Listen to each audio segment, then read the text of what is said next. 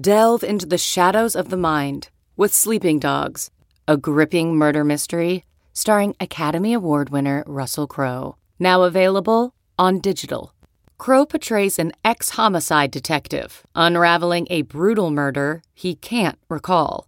Uncovering secrets from his past, he learns a chilling truth. It's best to let sleeping dogs lie. Visit sleepingdogsmovie.com/Wondery to watch Sleeping Dogs, now on digital. That's sleepingdogsmovie.com/Wondery. So what are you supposed to do between each Engadget podcast? Wait in silence? I'm Matt Smith, and every morning I walk through the day's biggest tech stories. It's short, relevant, and ready for listening whenever you wake up. Find Engadget Morning Edition wherever you find your podcasts, or ask your smart speaker for the latest news from Engadget.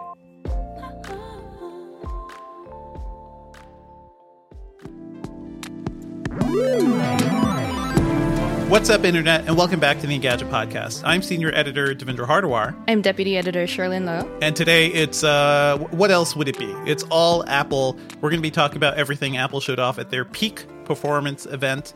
There was not much peaking, P-E-E-K-ing going on, which is kind of a... it is more of like actual peak, P-E-A-K performance. Yeah. Apple just kind of threw us for a loop there. But we'll be talking about all that stuff and some news from Google and other folks too. As always, if you're enjoying the Engadget Podcast, please be sure to subscribe to us on iTunes or wherever you get podcasts. Leave us a review on iTunes. That's always super helpful. And you can join us Thursday mornings at 10 a.m. Eastern on the Engadget YouTube channel, where we record a live stream of the show. So you can see it happening in action. You could talk with some folks. We do some live Q&A sometimes. It's always a fun time. So this week, it's Apple Week. We've got news about a ton of new hardware from Apple. Not like...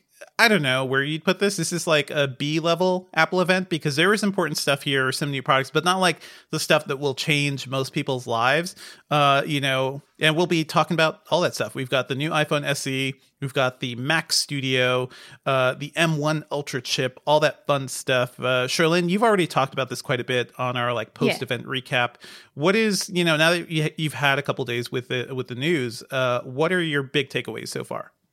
I think what you said right off the bat was like, what a great way to describe it, right? Because it's not the event that unveiled the devices of everyone's dreams. So I feel like people were disappointed that there was no new MacBook Pro, no new like flagship level iPhone. This is definitely not the time of year for the iPhone 14, but people somehow it's not the time of the year for new it. MacBook Pro either, right? Like we just got new MacBook Pros in the fall, so you got a 14-inch and 16-inch, guys. Enjoy them. The other thing is, as someone who like has been prepping Apple coverage ahead of the event and paying attention to some of the rumors, is that this time around, no one was really right on the money with everything. I mean, we more or less knew what to expect Apple to unveil in terms of product categories.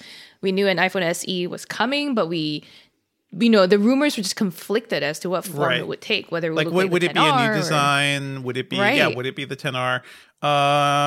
Do you want to go over the other rumors, or do you just want to dive right into the SE? Because I feel like we've got a lot of thoughts about that. What are your thoughts? I'm curious. I mean, it's fine. I think it's always good for Apple to have like an inexpensive phone. That's something we've talked about quite a bit. I'm a big fan of phones getting cheaper and more accessible.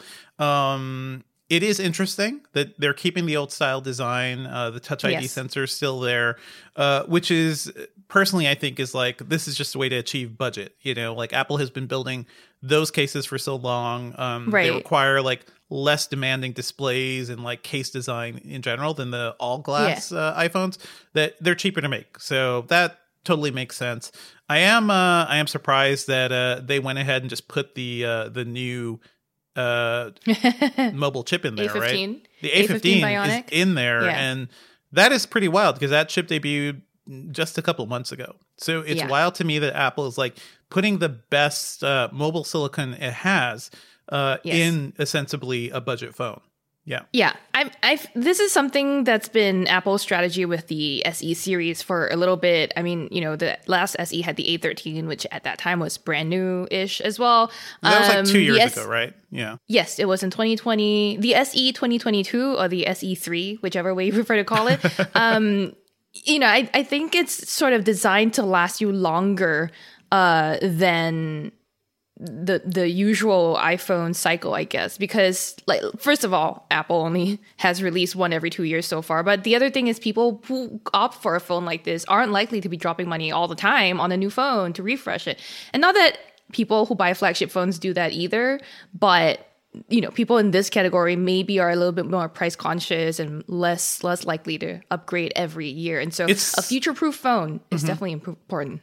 It's the more sensible option too, and I can imagine, I haven't looked at like deals from carriers, but this is one where I'm sure a lot of carriers would be like, hey, just switch to us, we'll give you this phone for free, right? It is so cheap that carriers can kind of like eat some of the cost of that and use it as a way to tempt people in, and that's good for Apple too, because it keeps people in the iPhone ecosystem. So kind of everybody wins. Are you disappointed that they didn't change the design or anything, Cherlynn? One of my things coming out of this news was that I was like, oh, long live Touch ID. I love Touch ID. I think a fingerprint sensor has its place in a modern phone. Maybe its place is not below the screen because that screen is still tiny as hell. It's a 4.7 inch Retina HD screen. HD 720p.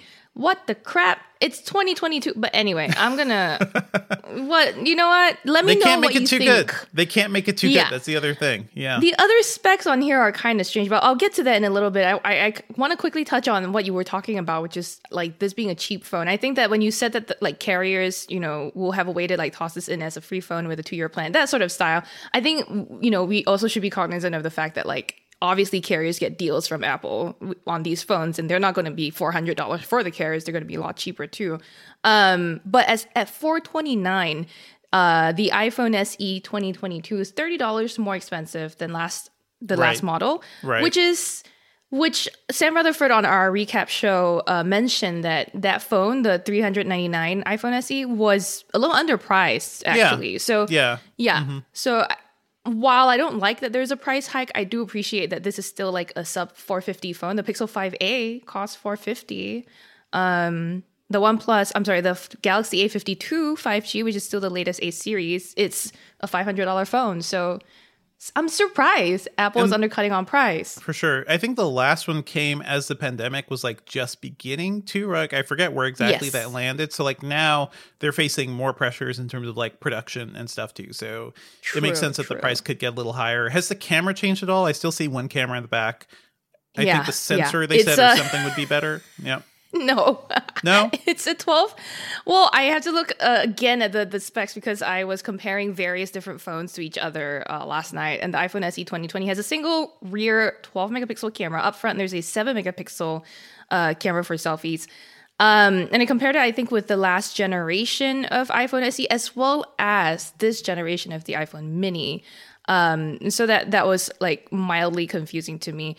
But the older iPhone SE had also a single rear 12 megapixel camera. So it does look like almost exactly the same hardware. I obviously would have to ask Apple to confirm if it's exactly the same hardware. But yeah, no, what Apple did say is improving on the photography side of things this year is the A15's ISP, and the newer processing, enabling things like live text in your app, in your camera app, as well as things like photographic styles, Deep Fusion, Smart HDR4 capabilities. So you'll see, I think, some improvement, but not a huge leap. Like the computational side of things is probably better. That makes sense. You mentioned might be faster. You mentioned the Mini, Cherlynn. I feel like that is the iPhone family now is SE Mini, which is cheaper than the base 13, and then 13, then 13 Pro and Pro Max. Where what is the Mini starting price? Is that $599? The Mini starts at, I believed it was $699, but let me double check it. Yeah, I'm not at that stage in my research yet. That's definitely the mid-range pricing. I do wonder if like people are now thinking like, okay, I wanted something small, but I want a new design. Then you move up to the Mini. Maybe that could be a thing for some people. It could be. I think so the Mini is smaller physically in size, but it has a larger screen. It's got like a 5-inch screen. People I've spoken to, for them, the SE, and I'm sure for you too, right? Like if you have someone in your life that's like a dependent on you and then, relies on you for their phone, but like you don't necessarily need to spend that much money on a phone for them and they don't need bells and whistles, then an SE is something that's pretty like a compelling option because it's got a serviceable camera. It's got like not the best screen, but who really needs a great screen, unless of course if you have like visual issues, like people who have low vision would benefit from a bigger screen. But at $429, this is just a good deal. I'm thinking of like also like I don't know when my daughter is ready for a phone of her own. I don't know what year that's going to be, but like what would my price range be if she was like 10 years old or something and like she needed a phone for emergencies? Would it be this? Would it be the mini? Because kids have small hands too, so it's like I don't know. So the mini, by the way, starts at $699, and the 13 itself starts at $799. So it is a jump of about $270. But I think that's why we'll never see the SE get like a big design upgrade, because like the mini, hey, you want a nice small phone with a new design and a slightly bigger screen, the mini's right there. Go get the mini. Go get the mini. But the problem with these small phones is that like battery life remains a huge concern. And let's not forget the SE this year comes with 5G. And it's controversial because it's just sub-6 5G, which means it doesn't support millimeter wave, which means I don't know that Verizon was very happy. That's fine. Today I saw some tweets. Who cares? I don't think. Did you see some tweets from Verizon? I saw some. Yeah, I saw some tweets from people who work at Verizon throwing shade. Throwing shade. Was the shade only like accessible where you could see those people? Like, did you have to be in line of sight? Line of sight. If you're a building over, could you actually get that shade? I'm talking about your millimeter wave, Verizon. It's I agree with that assessment, Devendra, in the sense that like why go to the trouble of stuffing millimeter wave into a phone where not everyone has equal access and it's not as widely available or accessible. I was confused as to whether there was support for mid-band. And I spoke with Apple, and yeah, it does seem like there is actually going to be support for mid-band when that's ready, when those networks. Sub-6 and mid-band is actually going to make people's lives better, so that's fantastic. Those rare instances where I'm in front of a millimeter wave tower, it is nice. It's like, wow, look at this thing I can do when I'm standing in this spot. Wave when it works. Yeah. Right.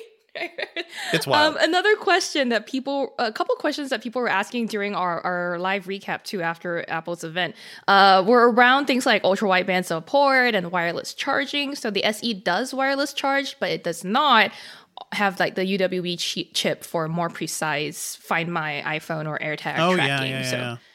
So yeah, you can't really locate, use the iPhone SE 2022 to locate a lost device in your home down to the nearest bookshelf, but it can get a general sound. Proximity. You could get proximity and it makes a sound. Like it's probably fine for most people. I think, okay, that's it. It's an iPhone SE, folks. So like if you want it or not, or if you're looking for a phone for your parents or somebody like who's not like super tech savvy, but you want them in the iOS ecosystem, that is kind of like where I see that fitting in. Is the new iPad Air, I think that's maybe a little more interesting because now it has an M1 chip. It has hardware, or at least chip parity with the iPad Pro, which is always interesting. And it's still like, a sleek 1 pound tablet. Starts at $699. It's beautiful. Yeah. Comes in all these nice colors, starts at 64 gigs of storage, which by the way, the SE does too. I'm not a fan of that. Come on. For that price too, it's like I will automatically want to upgrade to the bigger storage, and then it's like, okay, you're adding another $150 to that device basically. I'm really compelled though. I'm not a fan of the low storage, but like, yeah, you're right. These are interesting machines. Go ahead. I mean, we talked about this when the iPad Mini debuted in the fall, right? The iPad Mini, that is talk about gadget lust, right? Like I saw that thing, I was like, it's so cute. It is so adorable. It could be my everything device, my little note-taking device. I could do a little typing on the side, but really it's just like consuming comics and stuff like that. Then we start to hear issues about like the screen, the like jelly scrolling effect on the screen. And that made me think a little bit harder about it, but I'm still like enamored with that device. And now here's the Air, which is a little more expensive, but has an M1 chip. You could get the cool like folio case and like actually use it for decent typing. So the practical side of me is like, I should just get this eventually because I could do so much more with it. Where are you falling on this stuff? Every time I look at an iPad Air or Pro in the last couple years, I've been just taken by how gorgeous they appear. The screen on the Pros are just lovely.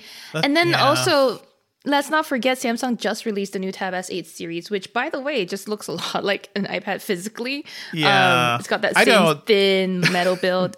Gorgeous. You know, like when I'm thinking about like tablets and stuff, like, okay, which iPad and stuff, like that's like the Galaxy I'm thinking about, and like the Galaxy Tab is over there on the other side of the universe. Really nice tablets. I still have like a Galaxy Tab S2 that I reviewed like when that thing was announced, and that still has a beautiful OLED screen. But Android still not great for tablets. We're getting there. We'll talk more about it in the later part of this show. But iPad OS, I mean, seems like it's getting okay. Here's a fun nugget. After each Apple event, one of my favorite things to do is go talk to my therapist about it. I mean, Apple Therapy seems like that's a good little podcast you got right there. Yeah. Yeah, that's happening. But my therapist, like, that's one of the companies he knows. I think he uses their products too, and he's like, oh, tell me more about what Apple did. And he himself was looking for a new iPad, and I think there's some confusion in like the general like public over which iPad is the iPad to get, and he's also been trying to use his iPad Air as a MacBook replacement because he was also longing for a new MacBook Air, and he just doesn't find iPad OS that useful. And I was like, oh, someone agrees with what we've been saying. It depends on what you want, right? Like sometimes if I'm like, I just want to go somewhere and like write a feature I've been meaning to write for a while on Evernote or something, I don't want like all the crazy multitasking stuff and I could do and all the distractions from a PC. iPad is great. If you want to just like juggle multiple apps at once and like be as productive as you can be on macOS or Windows, you're not going to get that. So that's kind of the trade-off there. I agree it's confusing because like as I look at this thing, I'm like, okay, then if 64 gigabytes is enough, then I need the 256 gigabyte iPad Air, which starts at $749. And then it's like that's so close to iPad Pro territory. I should just get an iPad Pro. I should just like get that ProRes screen, and like it is an escalating thought line that kind of leads me to buying more expensive stuff.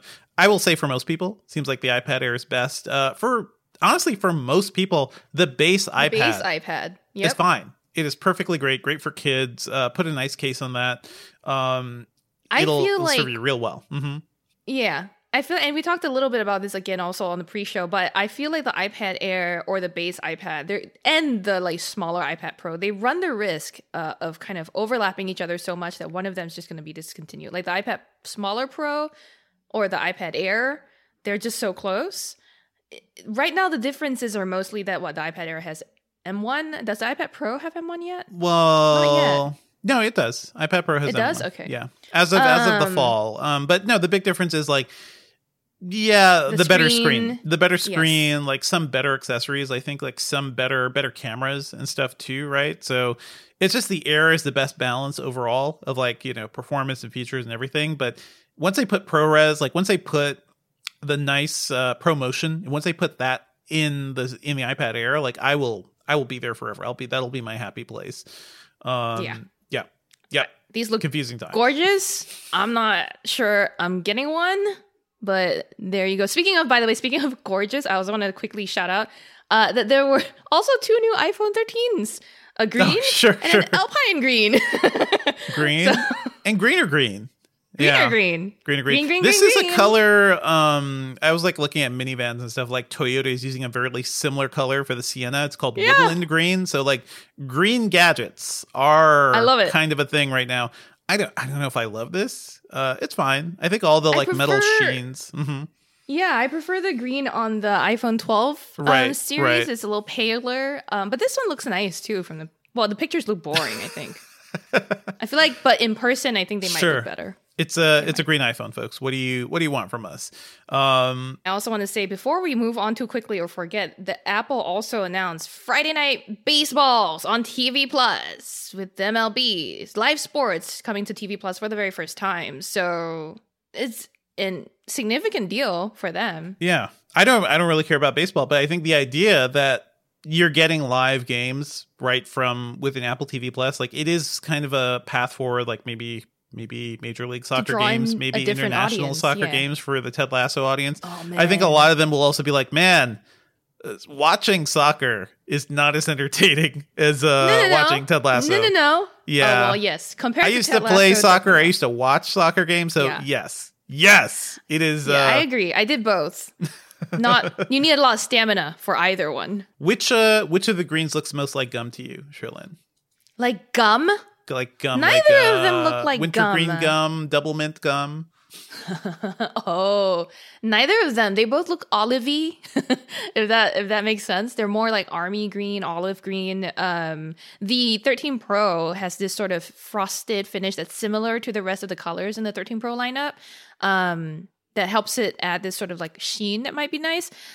I don't know. I prefer the Series 12s. The iPhone 12 series is green. So, but it's definitely better than the Pixel 5a the Pixel 5's Sage. Anything else you want to mention about the iPads or the iPhones? Because I want to get into the fun chip stuff. And Yeah, we should get into the highlight of the show. This was an Ultra show, wasn't it? All about the Ultra. It's all about the Ultra. I feel like that should have been the tagline, just like really get us thinking about what it is. But the kind of like the most important thing I think Apple announced is the M1 Ultra chip. It's the company's fastest chip for computers ever.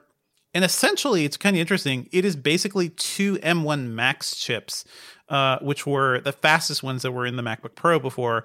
Two of those kind of just stuck together because they actually have this like interpolator. There's something, a die-to-die interconnect called Ultra Fusion that links the chips together. And that is pretty cool. Apple says that the bandwidth in that layer is up to 2.5 terabytes per second. So even though you've got two chips put together, there's not like going to be any slowdown in communication between them. And it is like everything about it just feels like what you get if you put two M1 Maxes together. It's a 20-core CPU with 16 high performance and 4 high efficiency cores, has a 64-core GPU. It can support up to 128 gigabytes of unified memory.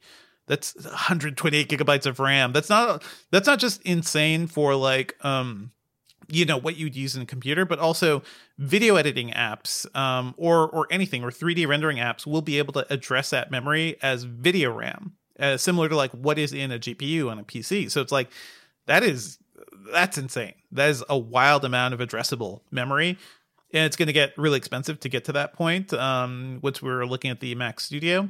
But this chip is interesting because it's basically like Apple has kind of reached the current limit of what it can do with its 5 nanometer chip design. So where do you go from there? You stick two of them together. It reminds me of the days of like late 90s, early 2000 Windows desktops, and even like Macs did this. But dual CPUs, 3 CPUs, put them all together. Sure. That's how you get a little more power. And Apple's essentially recreating that. Do you have any thoughts about this chip, Sherlyn? It's just like so nerdy, but so powerful. No, the fusion method sort of draws to mind for me the way like Intel had that like stack architecture thing, right? But it's not the same, obviously. Yeah. It's just, for me, it's like, okay, I guess that's where we're going with chips now. Well, is to like just find more ways to AMD has something called together. Infinity Fabric, and that's what connects like the GPU portions and the CPU portion of AMD's like Ryzen APUs. They're those like chips.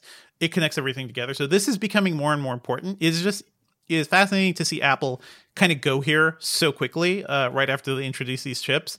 And also every time we say Ultra Fusion, we just got to go Ultra Fusion, like Dragon Ball, please. Oh no. And you got to do the dance. We got to do the little dance. Never Where's saw Dragon Ball. yeah. Julio, there's your meme animation goal for this episode. Fusion DBZ dance with this chip. But yeah, it is it's cool. They're saying it's up to, let me see here, up to 8 times faster graphics than the original M1 chip. It's gonna be, because this thing is like aimed Looks like at it's desktops. 8 times bigger too, by the way. 8 times. Just I mean, size. it's 2 M1 Max chips put together. Yeah. So yeah. But this thing is aimed at desktop performance. So like it's probably not going to be in laptops at this point. So like power consumption, they're not aiming to be as power efficient as like they needed to with laptops, but it's still better than like competing x86 chips. Apple says it offers up to 90% better power per watt. So like the amount of like energy it takes to produce like high performance stuff. That's pretty cool. Good chip. Good chip. Yummy chips. Yeah. I It's love yummy. a good chip conversation. Yummy, exactly. Ranch chips are my favorite. No, I'm kidding.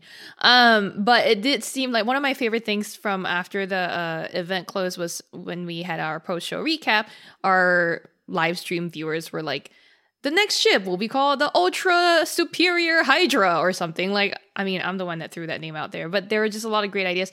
What do we think? Is Apple done with the M1 series? Is the next time it reveals a chip, the M2, or does it have one more M1 up its sleeve? Okay. Probably. I feel like Ultra, I don't know how much more Ultra plus Ultra, like you're going to go into like, was it My Hero Academia, basically, plus Ultra. That would be fun, actually. The My Hero Academia branded M1 chip. But no, this feels like the end of this, like before they give us an M2 or something like that. I think the main thing we are waiting to see, like, what is going to be the new MacBook Air? That is like the super popular computer that it's a year and a half old now. That was like the first M1 branded MacBook Air. And, it was cool. That was a really cool MacBook Air, but it didn't really change much compared to like previous gen MacBook Air. So it's like we're waiting for a real redesign. We're waiting for maybe some new chips in there. It may not be an M2, but if it is an M2, we probably won't get it until the fall. So we'll see. Mm-hmm. There's still time from now until then, yeah. This chip, where's this chip going? Yeah. This chip is going to be in the Mac Studio. There were rumors of the new Mac Mini, but it turns out it's basically this. It kind of has the same footprint, but it looks like a couple of Mac Minis put together. And this thing is kind of a powerhouse, too. Like, it starts at $2,000 with the M1 Max chip. So that's going to be a 10-core CPU, 24-core GPU. If you want the M1 Ultra chip, that is starting at $4,000 for that whole thing. I'm just like looking up the pricing here, and the price escalates pretty quickly, like depending on what you add to it. I saw a tweet that the maxed out version, I think it was Marquez that tweeted this. The completely maxed out version of the Mac Studio was like $8,000. It was like $7,999. I'm just looking at everything here, that's a lot of money. But also, I think for people who are going to demand the kind of performance you could potentially get from a machine like this, that could be useful. But there are also it has a lot of ports at the back. It has ports up front. It has like all the stuff a desktop professional would probably need, but it's still a sealed box. It's not like user upgradable in any way. I hear you can open it just like a lot of other hardware, but you can't really get at much because the M1 is a SoC. It's not like the RAM is in there. Like everything is kind of in there, so you can't really do much. I'm sure people will be able to open it up and maybe get access to the SSDs or something eventually. But really, this is supposed to be a sealed box. And I think a lot of people are like, they're still waiting for the new Mac Pros, which Apple has been talking about for years now. They even hinted at it at the event here this week. And they're like, they're not ready to talk about it yet, but it's coming soon. My bet is probably WWDC, right? For when we hear more about that. That's what a lot of people said. I'm not sure. I think they could. But I think there's every chance that Apple does a dedicated event for it.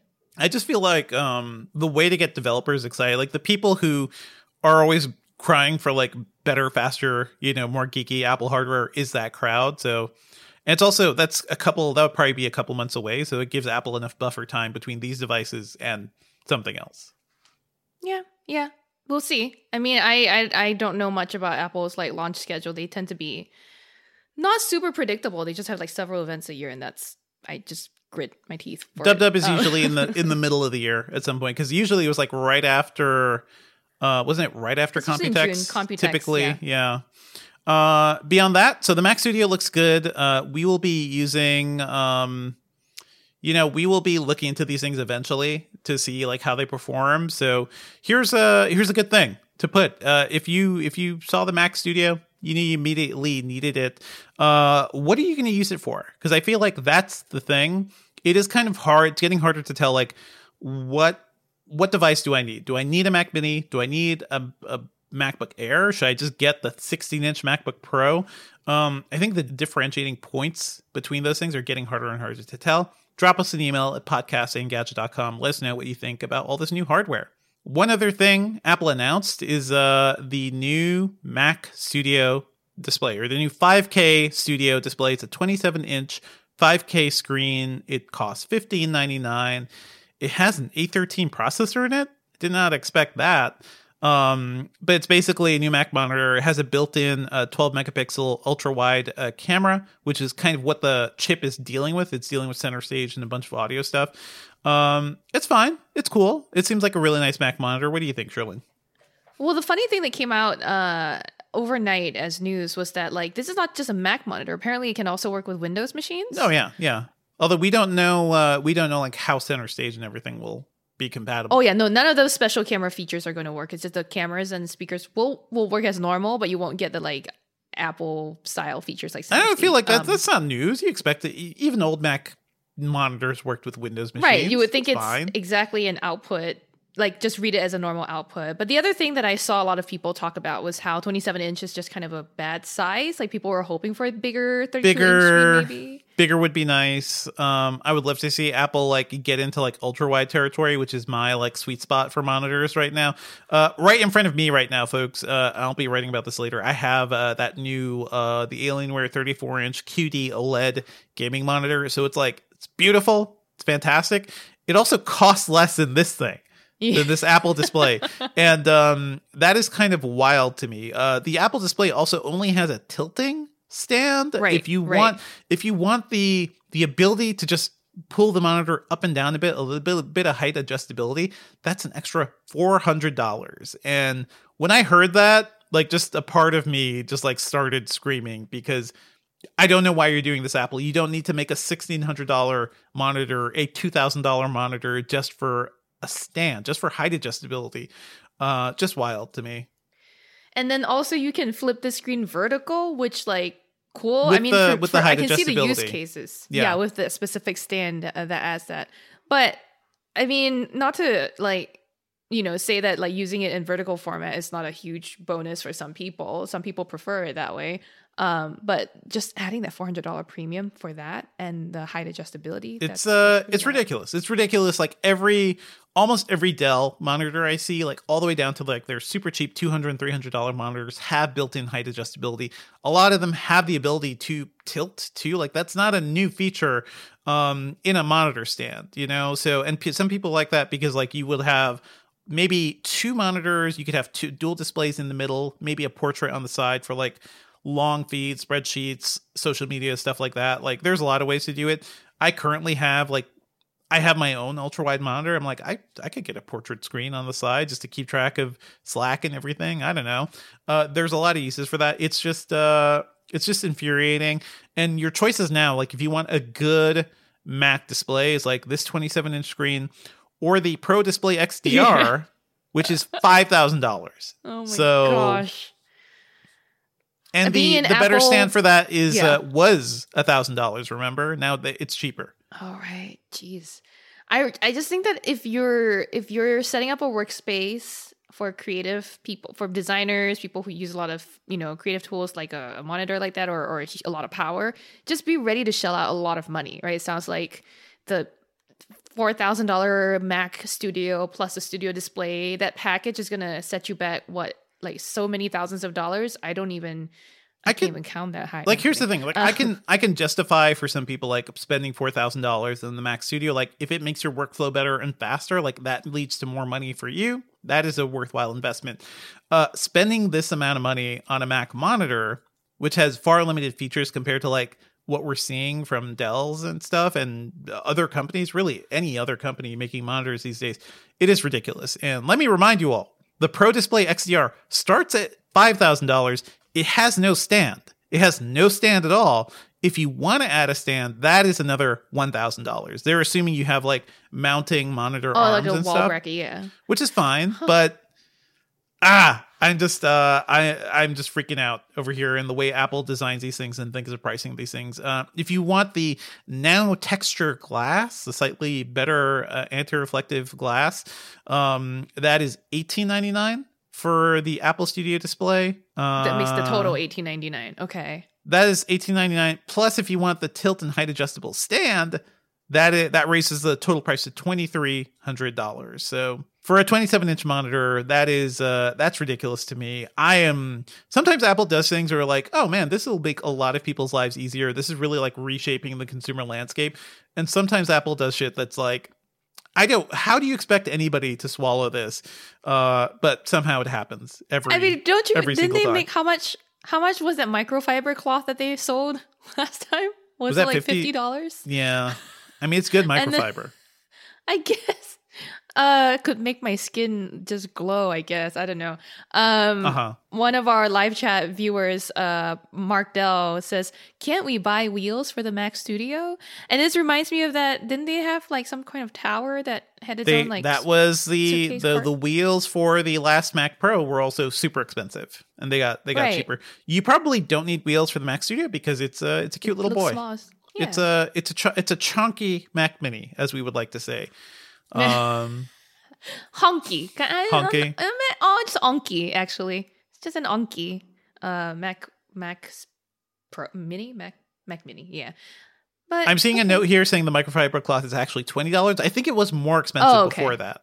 But still, even $20, think of like what the multi-packs of microfiber you can buy for far, far less. Anyway, folks, let us know. What do you think of the Mac's this Apple Studio display?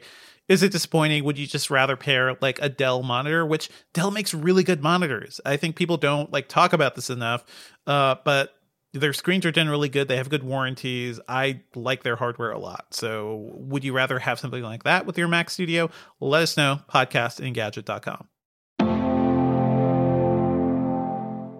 Let's move on to some other news, and it's a little Google heavy. So you know what that means. We gotta call in the Google heavyweight Trillin Low.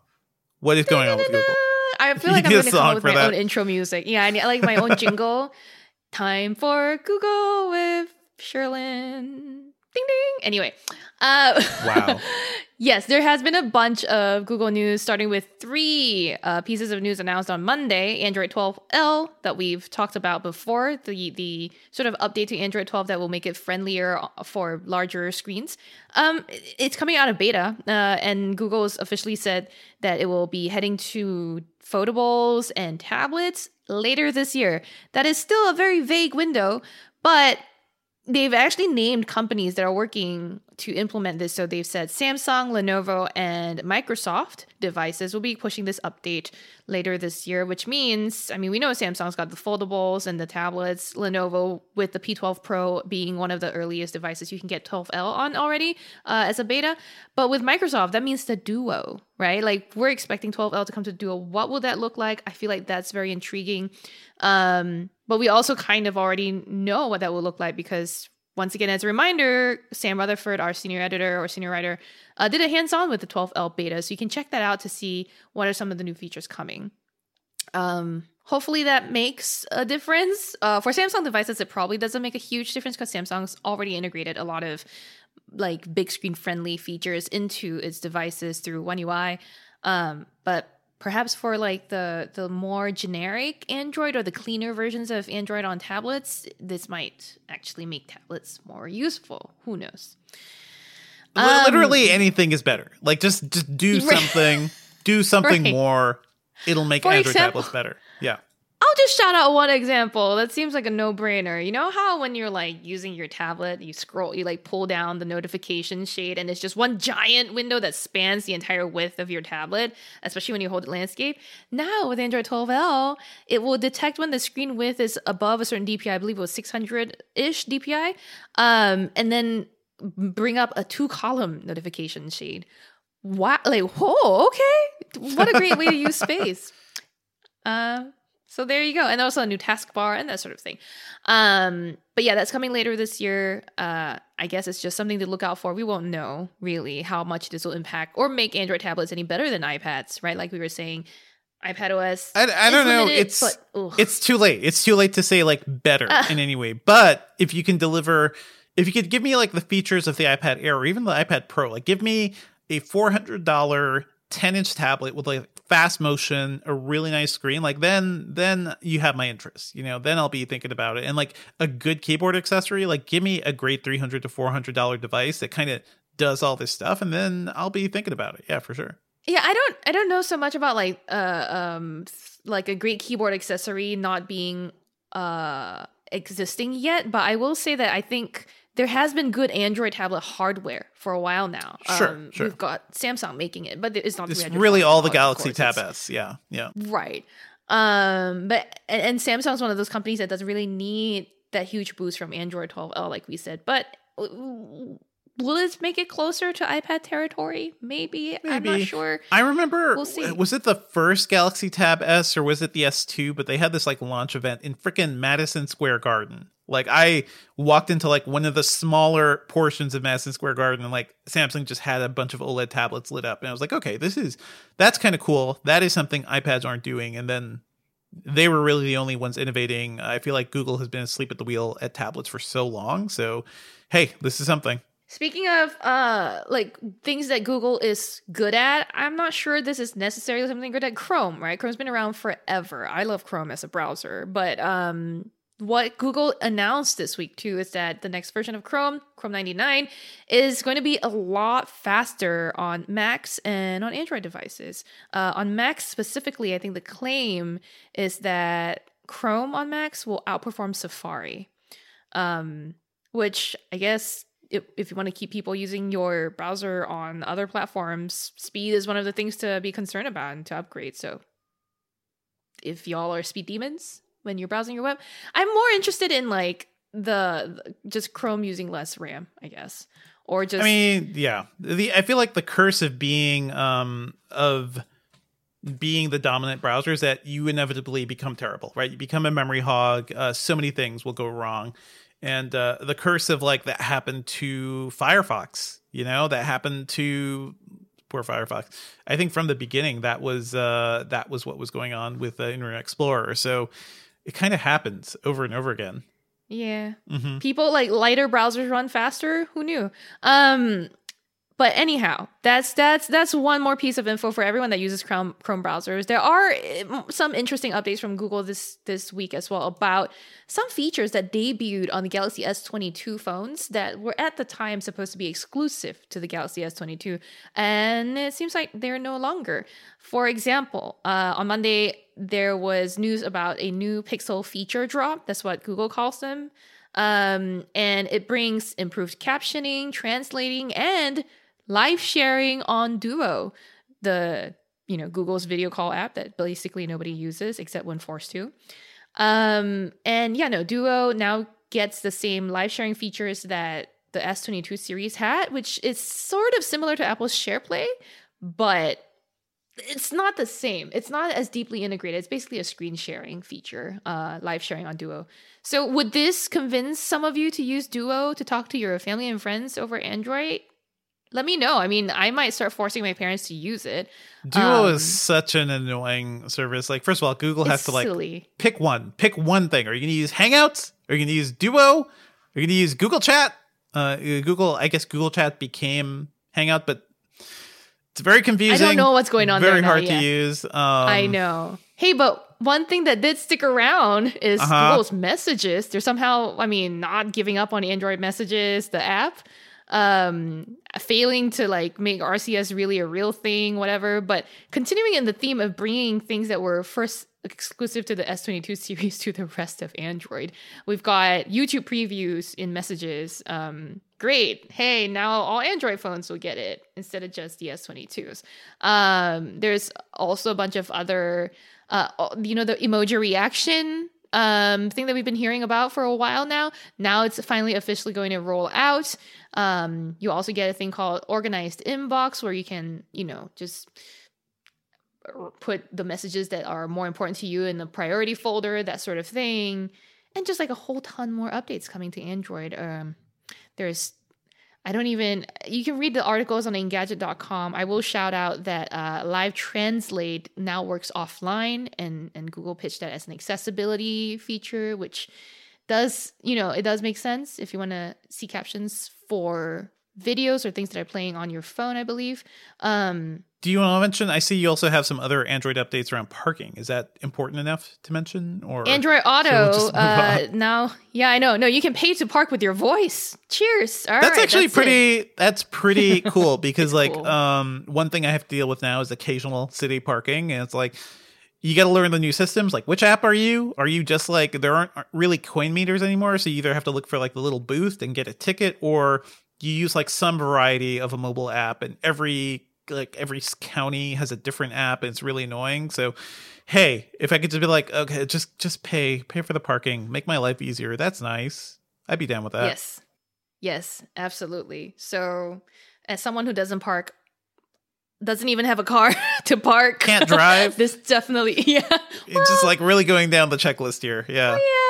Yeah. So that's why that definitely not something that I personally Can you drive, quote unquote, like you? I can quote unquote Quote, unquote. drive. Stick is what I learned. I learned manual transmission. Didn't do the test. Did not manage to not kill anyone. Okay. Which honestly, So in a zombie really a apocalypse where you were forced to drive, you could probably figure it out at some point. I can go forward. The main forward. thing is I never learned how to go backwards. That's kind of important. I know. Pretty important. I know. Like as the One time I hordes drove amass in front of you, and yeah. Yeah, I know. One time I drove a golf cart into a ditch because I was going backwards. That checks out. Let's move on to some other news. And actually, something that dropped as we were recording this, people were sending us links. Thank you, Mark Dell, in the chat room. Magic Leap announced the Magic Leap 2 AR glasses, which they look like a redesigned set. I'm looking at the hands-on coverage from Scott Stein over at CNET. Love his work around AR, VR stuff. These look like better, more optimized glasses. And they also have this cool thing where they can like darken the outer world to make the holograms look a little better too. It's really interesting that they're still pursuing this. I know these are more like business focused glasses, as are HoloLens right now, and I think that's where a bunch of this business is going. But it did seem a couple of years ago like Magic Leap was just like dead, right? Like they lost the original CEO, the one who helped like that company raise $2 billion, like a bunch of money. And then like it was never really a consumer product, and even like the original Magic Leap glasses were kind of disappointing. Did you ever try those out, Sherlyn? I did. I found them like the visual was just a little too transparent. I just couldn't really see. Right. Like it didn't feel real and immersive. It just felt like a demo product. I think that's what this kind of fixes by like, it's like wearing sunglasses inside, it looks like, so it makes the holograms look a little better. There is a newly redesigned controller. I'm seeing like an AMD powered like hip pocket computer. It's an AMD processor. The last one just had a Snapdragon XR2. So this is a huge leap in performance. Right. So, that's really interesting. And hopefully we'll get to try this out soon. Unfortunately, like I'm missing out on some of these like really cool demos because I'm no longer like near New York. I am trying to make trips in when I can. Are you intrigued by this, Sherlyn? Like, would you want to try these out if you could? I mean, I recently tried out for the first time TCL's Next Air. Right. They're wearable. Yeah, it used to be called Project Archer. They've changed the name so many times on me, I don't really know now. But no, that one actually felt very light and comfortable to wear. And based on the pictures I'm seeing on Scott Stein over at CNET's hands-on, they look kind of similar, right? The Magic Leap 2 looks also lightweight and comfortable. And he seems to find them really greatly improved. So I'm intrigued. I mean, that's where we're headed. I think the glasses format, rather than like a strap-on headset, is something that I find more approachable, something that I prefer. So yeah, no, definitely keen to test this out. And probably like these are the rumors we've heard Apple working on at some point, like some sort of AR glasses product. So like something is happening in this space. It is clearly not ready yet. I'm really excited by a lot of the VR stuff I've seen and some of the AR stuff. Like I've tried out HoloLens 2 in a couple demos. Like one time, it was like last year or a year and a half ago, like at the beginning of the pandemic, right after I moved here, Microsoft shipped HoloLens 2 to show off like their Meta virtual chat system. Like it was really wild to be able to just put on glasses and then like see people around me in my physical space. It wasn't just like blocking out my field of view like the Quest VR does. So there's a lot of potential here. A lot of potential for like dystopian realities too that we're going to be moving right into. So who knows? But I'm really intrigued by this. I'm also really beginning to like appreciate the time in my life and during the day where I could just like close my eyes and not have screens and stuff in front of me. So, this is probably part of why I don't enjoy like, I don't want to strap a screen to my face. I'm good. I need a lot of time away from screens. You need time. But you need time away. Yeah. I will shout out that like I actually thought for a while that the glasses format might be just a little more of an inclusive design compared to the strap-on head goggles setup, because for people with big hair or that sort of thing, a lot of VR headsets are notorious for not being very accommodating of people with different hair types. But then the glasses format needs to also be conscious of accommodating people with vision issues, with like who need to fit their glasses in or don't wear contacts, or get those with lenses that, prescription lenses. That's me. And sort of stuff. It's a me. Yep. Yeah. Exactly. That is my main, especially when it comes to like AR and VR stuff. That's where I'm like, this is an accessibility feature that affects everybody, right? Actually just, we talked about the Facebook Bluetooth glasses, the Wayfarer, those things. You can't get those with prescription lenses. The stories. Yeah, the Ray-Ban stories. You can get those with prescription lenses. I feel like that stuff needs to be easier and more accessible for people to like buy at some point too. But it does make a big difference too. Yeah. I want a VR headset with my full prescription. Like then I don't have to wear glasses. And it's like, it'll be a little more. And whenever you want, you turn it on. For sure. But yeah, I mean, that's, I feel like that's coming, but in the future, and we're not there yet. I hope so. I'm hoping, honestly, like I'm hoping eventually like these lenses will be able to like do the work to dial in the prescription. Like look at my eyes. Do that work. Like, we are going to have that tech eventually. Yeah. Wow. Okay. There you go. Wow. Just, we're talking about eye tracking and, give me like, look at my vision, fix my vision, give me a screen with better vision. That'll be kind of cool. Let's move on. Other news. LimeWire is back in NFT form. I mean, it's not an NFT. It's now an NFT marketplace. It's an NFT marketplace, but still the form of an NFT, like it's an NFT for trader. Newbies marketplace, basically. Do you have? I don't really have any feelings about like what this could be, but do you have any affinity to LimeWire or those like old style file sharing services? It's so sad to me because I love LimeWire. LimeWire was like one of my gateways to the world, right? And then now it's taking the form of facilitating something I hate. I really do not enjoy NFTs. And like, come on. I love you, LimeWire, because like I said, it's so much of my teenage years were spent knowing what it's about. I won't admit to whether or not I use LimeWire. So what were you, and I don't know, maybe statutes of limitations have passed, but we were all young and occasionally like dabbled in things. And what were you dabbling with LimeWire? Yeah, exactly. Right.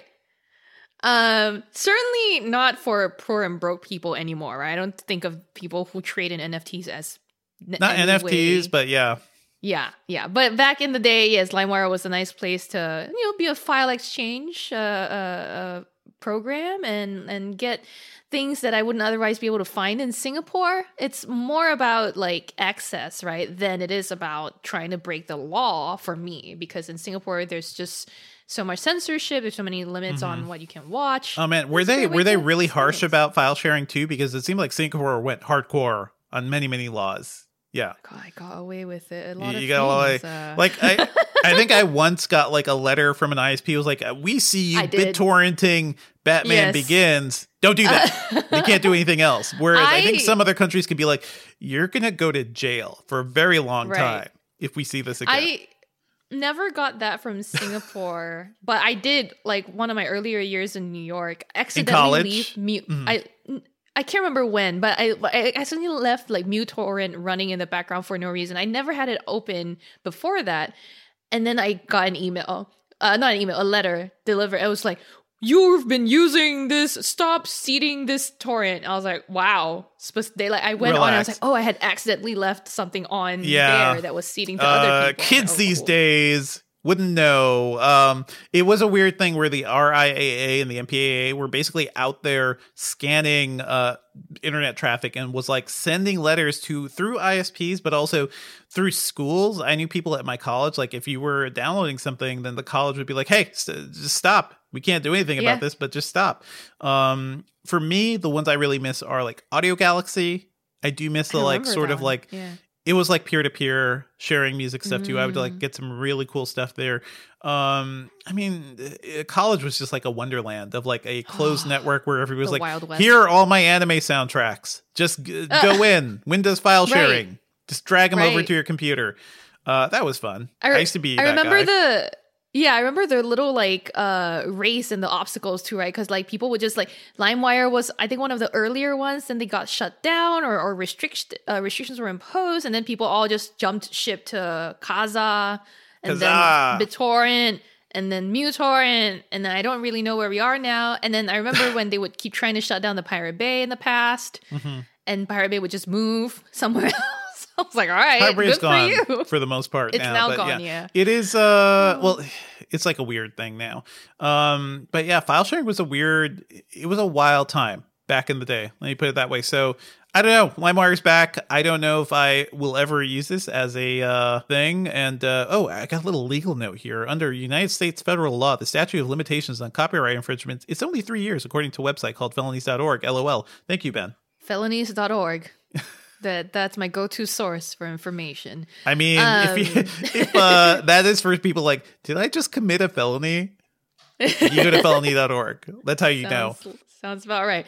But yeah, no, nostalgia aside, it seems like I'm just happy to see the logo, happy to see the brand around. Not sure I will partake anymore. Speaking of things that I'm not sure I will partake in.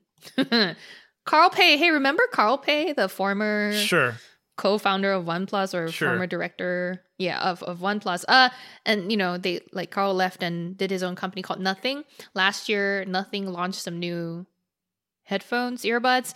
This year, people are stoked to like see if the company is going to launch a phone, I guess. And we're hearing, or we got news this week that Nothing plans to reveal its 2022 roadmap in an event on March 23rd. Nobody's really sure what it's going to announce, but the wireless earbuds that it announced last year or that launched last year had this like transparent case design that let you see the internals of the device. Cool. I know that our producer Ben is stoked if they bring this sort of we miss style clear to gadgets. Yeah, I mean, I remember there was a heyday of that. Like, I think one of the Game Boys back in the day, like there was a Game Boy Advance with like a clear case. There was, of course, the original iMac. So it's like that was a thing for a while. Most recently, it was. Go ahead. For me, it was the Nokia phones that like you could swap out the case, and I would always swap out for a transparent case. Always looks cool. I like seeing my tech. And if we're gonna go like full on cyberpunk, like I need some visible tech. I need to see some hardware, open wires and whatnot.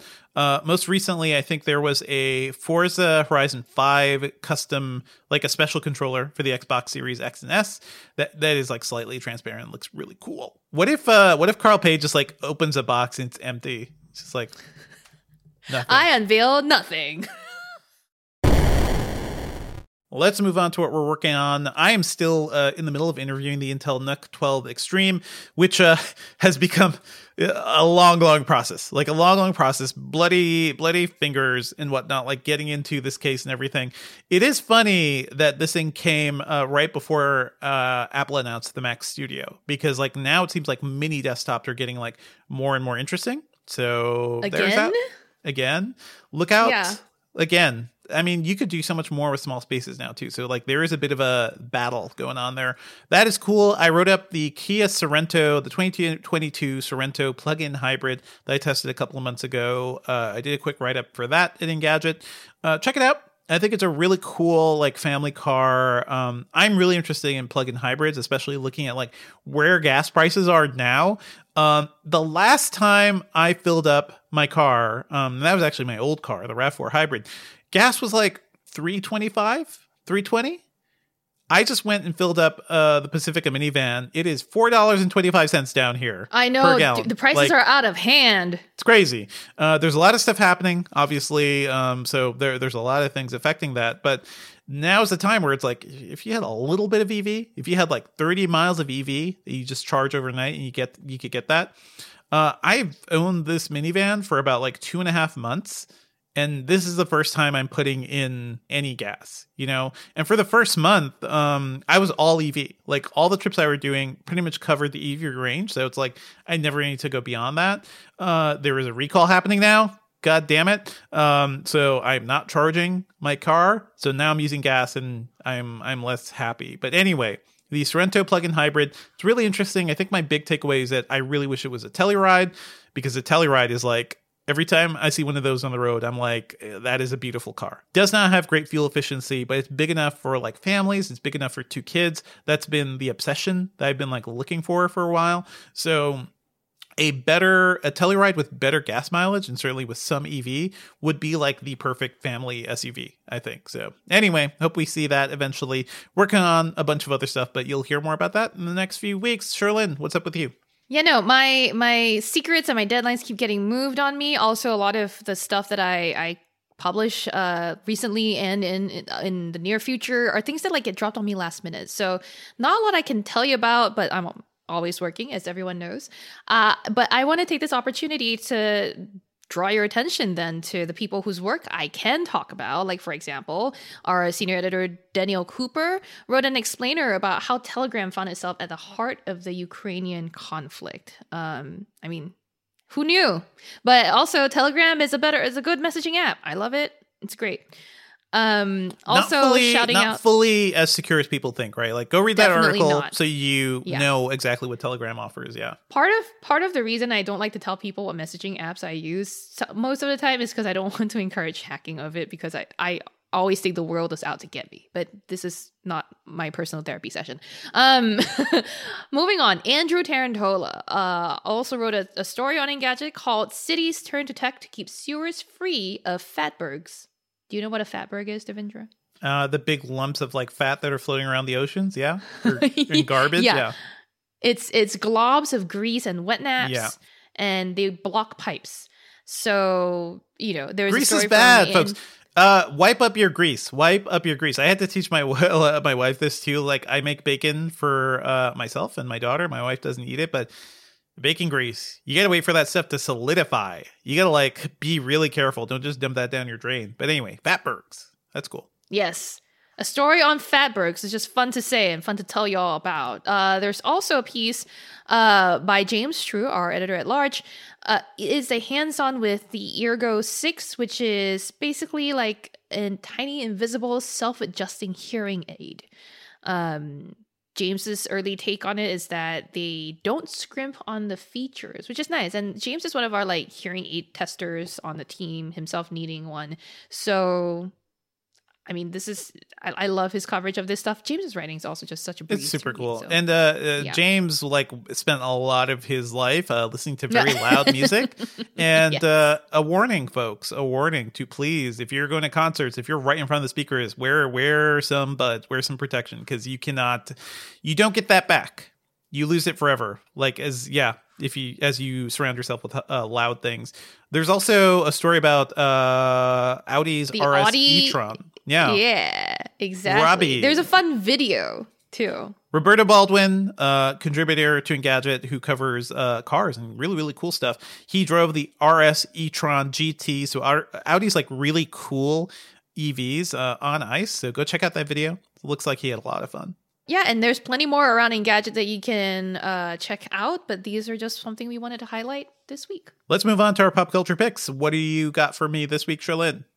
You have a secret. Man, so this is one of those weeks where like I didn't have anything to tell y'all to watch, but I dug into my archives. I have a list of like recommendations I keep handy whenever I need one, when my life's been so bad that I haven't been watching anything. So this week it's an older horror movie called The Deep House. Have you heard of this one, Dev? No, I've not heard of it. Man, the premise alone is so interesting. It's basically this couple. It's a house underwater? What? Yeah, it's a house. Yeah, fully underwater. They're like they take their scuba gear, or I'm not sure exactly the right type of gear. This can't be what the haunted. right word Let's go is. to the underwater house. Totally not. Yeah, exactly. And then they go in and it's creepy. So it's a haunted house story, but with a interesting take. And the technology for me in terms of how they filmed this is also cool. Like the premise is that these two are like adventurers with a YouTube channel. So of course they've got what's coming to them. No, but they have this little drone, like underwater drone for their GoPro, and they send their GoPro drone around ahead of them into these dark, creepy spaces, and things start becoming weird and scary. Gosh, it wasn't.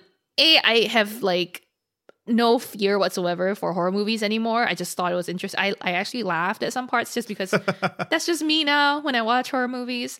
But it is. I thought it was fascinating. I thought the suspense was nice. Some scenes were very annoying because they were just like almost epileptic causing, epileptic fit inducing scenes. But besides that, this was an intriguing story. That's fun. So Speaking of horror movies, did you see the trailer for Emma, the Sandra Oh movie? No, not yet. I will recommend Emma, that to you. like Korean for Mother. Mm-hmm. It is a horror movie about her dealing with like the trauma of her mother and fearing of becoming her mother, and she's haunted by her mother. It looks scary. It looks like that sort of like I really want to watch that. It looks really cool. So there's a good trailer for that out there. Go check that out. I've been watching a couple of shows. I've been watching Our Flag Means Death on HBO. This is another show from Taika Waititi. So it has that like New Zealand sensibility of humor. It stars Rhys Darby as like a nice guy pirate. The photo we're looking at right now is Taika Waititi as Blackbeard. So we haven't seen him yet in the show, but he looks like he's going to have a lot of fun. It's about a nice guy, rich guy, basically pretending to be a pirate. He treats his crew well. He pays them a salary. He cares about their social, emotional well-being. He's like a nice guy. But when it comes to like the actual work of pirating, he's having trouble being a murderer and a pillager and things like that. So it is that inherent comedy of like a rich guy pretending to be a pirate. Rhys Darby is really funny. The entire cast is really good. There's several Game of Thrones people in here, including Joel Fry and the guy who played Hodor, Kristen Narn. Kristen Narn is in here too. So they're in it together as like a pirate crew. I think that alone makes it fun. It's very sweet. It is really funny. It has that like vibe of Taika Waititi comedy. So if you like that stuff, and I really do like What We Do in the Shadows, check this out. I've also been reviewing, I've watched all of Upload Season 2 that we've gotten so far. And, by the way, we've got an interview with the creator of Upload, Greg Daniels, former writer on The Simpsons, creator of King of the Hill, and, many, many great TV shows. Both of us really liked Upload Season 1. That is on Amazon Prime. I think this season isn't as strong. It's sort of like it is building on the world they introduced, which is, a world where when you die, you could upload your consciousness to a VR universe. And now that we're all talking about the metaverse, it's all like a little more like trenchant. It seems like something people would be more into, or paying money to. You don't have to die to go there. You could just upload into a VR space and like hang out with your relatives who are dead in real life. This season introduces like more concepts like the Luddites, the people who are very anti-tech, because it seems like tech has sort of like destroyed this world. I think the show needs a bigger budget or something. Like, I think the limits of how cheap it looks sometimes is really getting there. And there was one scene where they were like, we're in Central Park, guys. We're just hanging out in Central Park. And it's like a tiny patch of grass in front of a strip mall. I'm like, guys, what are you doing? I know Vancouver is tough, but Vancouver has green space. You could do something. It just looks a little cheap, and I think the writing isn't as good this season. But check out my chat with Greg Daniels, because he was really excited about exploring this. I think it's worth watching. I think certainly the first season is worth a watch. Yes. So I would say, I love the world they built too, like you said. Yeah. So that alone, I think is worth exploring. Kind of the future, slightly dystopian almost, but something that could be an eventuality for us almost. We've got a bunch of coverage around Upload Season 1. I probably won't be writing anything about Season 2. It's just super busy right now. But you could go check out our old coverage. Sherlyn, you also did was that the Comic-Con or the South by? Yeah, moderated the Comic-Con panel for Upload Season 1. You can find that somewhere. Yeah, that's uploaded somewhere. I'm sure you could find that online. On Amazon's Prime Video site, actually. So you can I see will Sherlyn talking to forever- Robbie Amell and not trying to melt into a puddle. Yeah. Oh man, and also Greg Daniels. He was great to I talk agree. to. Yeah. Good cast, good cast. I have a crush on everybody in that cast. It's just like a really, really fun show. I've also caught up entirely on Euphoria season 2, and I'm just throwing that out there because, goddamn, this is wild. And it's really wild to see the internet like catch up to the show, because I felt like I was watching Euphoria season 1 kind of in a vacuum. Like me and a bunch of other like film nerds were like, this show is really, really interesting. It's shot really well. It's one of the most dynamic like pieces of filmmaking on television. And season 2, not as good. A little bit of like the upload problem, but also it turns out the entire internet decided to watch the show all at once. So like when things got bad, the internet was like on fire. Everybody wanted to like just burn the show to the ground, which made me think about like the power of fandom and everything. I watched it after a lot of those reactions, like in my own space and at my own time. I was like, yeah, there are certain bits that aren't as good, but it is still a really compelling show. It focuses on, kids in this town, focuses on basically Zendaya's character, who's a recovering drug addict, her experiences with that, but also all the people in her lives. Like, it is very much a teen soap opera of kids struggling to deal with their identity, or, how they relate to their friends, how do you deal with if your best friend is a drug addict, and how do you help deal them with that in general, and how do you right. help them? Yeah, there's a lot going on, but it's also like it does kind of lean into like the more maximalist stylings of the director, the creator, Sam Levinson. So it is both like a really compelling teen drama, but also a hardcore drug show that can get really violent at times too, like a gangster show. It is wild. I think the filmmaking is still really good, but clearly season 2 has had some issues. I'm just throwing this out there because I think Euphoria season 1 is one of the best seasons of TV I've seen in a very long time. It's really creative. If you're a parent, it'll probably freak you the hell out, because it's sort of like, oh man, kids going to parties every night, just like doing it's kids having a lot of sexy times no holds barred, in high school, like just hardcore. It is scary for parents, but I think really compelling television. So I'm going to throw that out there. Sherlyn, I think you'd enjoy it quite a bit too.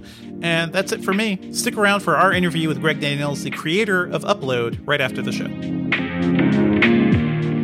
Well, that's it for the episode this week, everyone. Thank you as always for listening. Our theme music is by game composer Dale North. Our outro music is by our very own Terrence O'Brien. This podcast is produced by Ben Elman. You can find Devendra online at Devendra on Twitter, and talking about movies and TV and reviewing shows like Euphoria on the Filmcast at thefilmcast.com. If you have any ideas for fun places to find a haunted house, you can send them to me on Twitter. I'm at Sherlyn Lowe. Email us your thoughts at podcast@engadget.com. Leave us a review, please, on iTunes, and subscribe on anything that gets podcasts.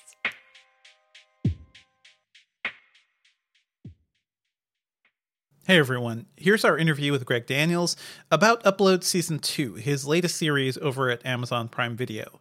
You'd most likely know him for working on The Simpsons or creating King of the Hill or the US version of The Office.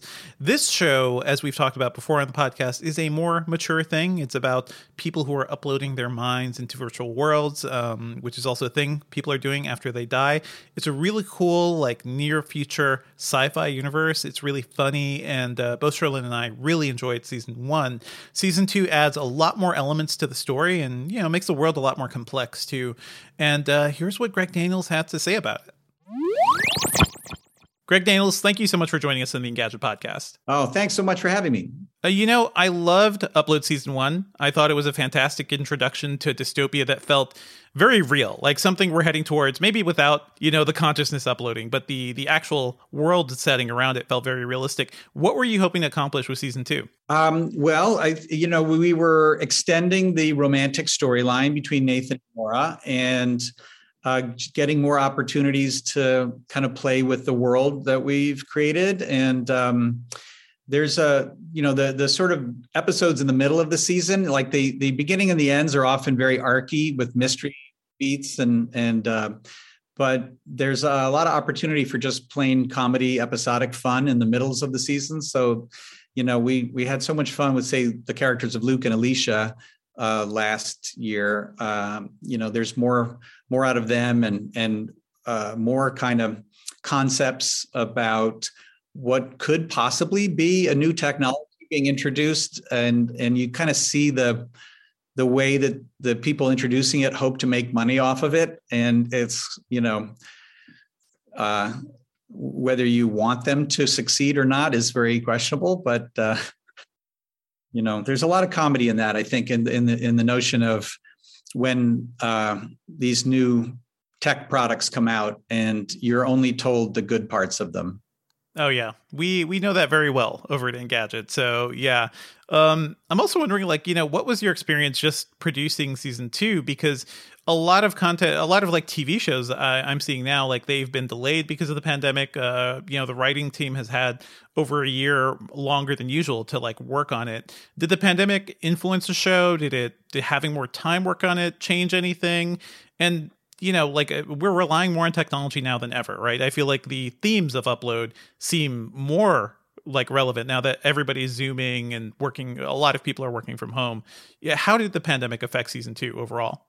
Well, you're completely right. I mean, the theme of the show being a person who is entirely existing in a virtual environment, trying to have a romantic relationship with someone who's alive is, I think a feeling of overcoming distance using technology and,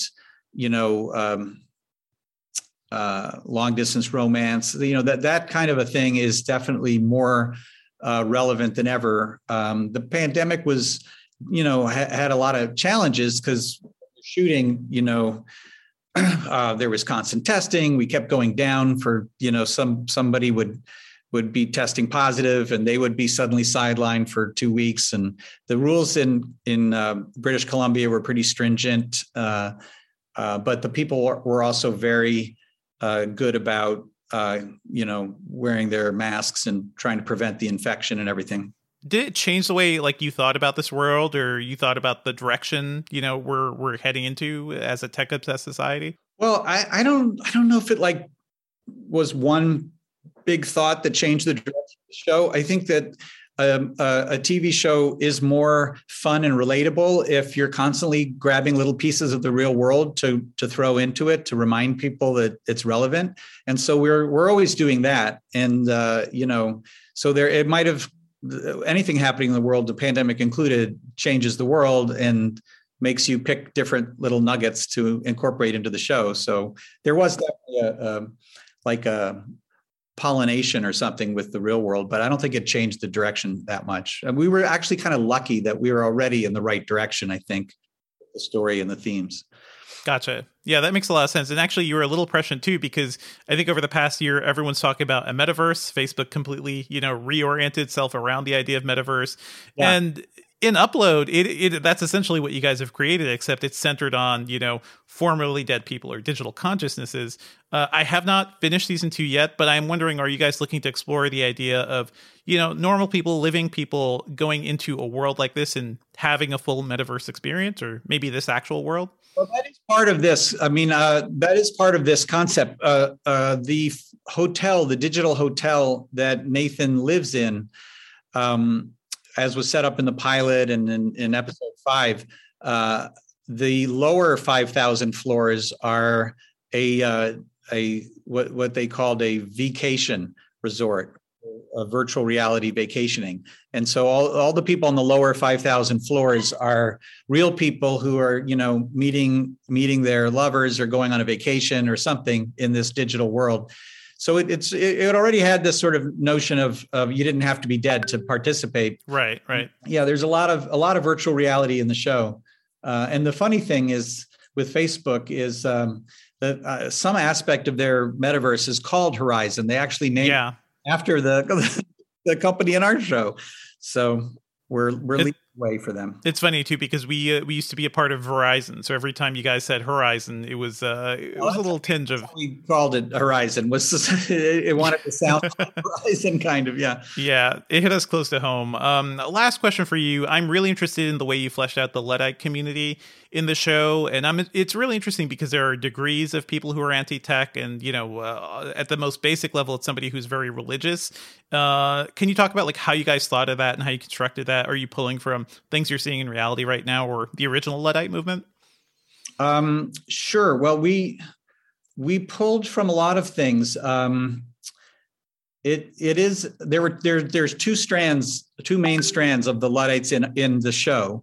There's a sort of a religious strand that is against upload entirely because it seems sacrilegious, and then there's a more sort of lefty strand which is against it if it's going to be run by capitalists and only be for rich people. And so they're looking for universal upload. And so there's these inherent contradictions in the Lud movement that are up in the woods. And there's a lot of like weird tensions going on between the different wings. And, that was something that maybe you observe in a lot of sort of left-wing kind of movements, like in the Spanish Civil War or something. Like if they were all on the same page, they would do better. But there's all these factions and infighting, and so that was sort of an observation for that setting. And we wanted Nora to be on a journey of trying to figure out what she thinks is the proper way to set up an upload, because basically once you create a virtual world like the world of Lakeview is created by the Horizon Company, you're basically starting a new society, and you're setting what the terms are and what the rules are. And if you don't thoughtfully approach it, then you're basically just saying, well, we'll just let this company do it for profit, and it's not going to necessarily benefit anybody. It's just a money-making scheme.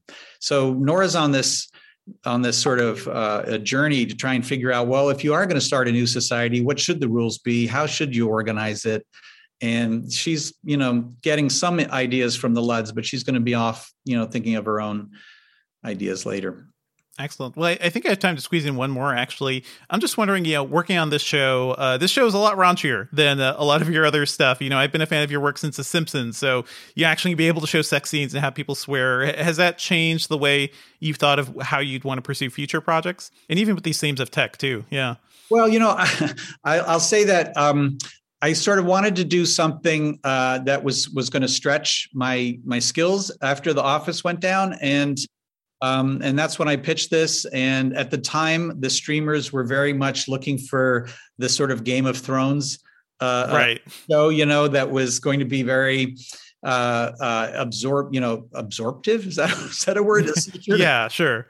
So I sort of pitched them that this was going to be very intense. I wanted the romance to be super intense, and the the sci-fi little moments of horror. I just thought it would be. It had to sort of cut through and not be a lukewarm show.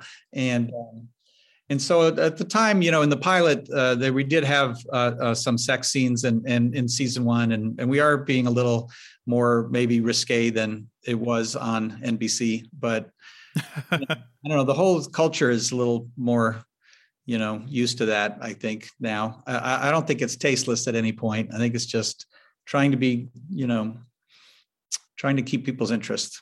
Yeah, it's a little more real, I'd say, right? You don't have to tone it down for TV. Well, You know what, Greg Nails, thank you so much. I'm looking forward to seeing the rest of the season, and good luck with the launch of this season. Thank you so much. Nice to talk to you.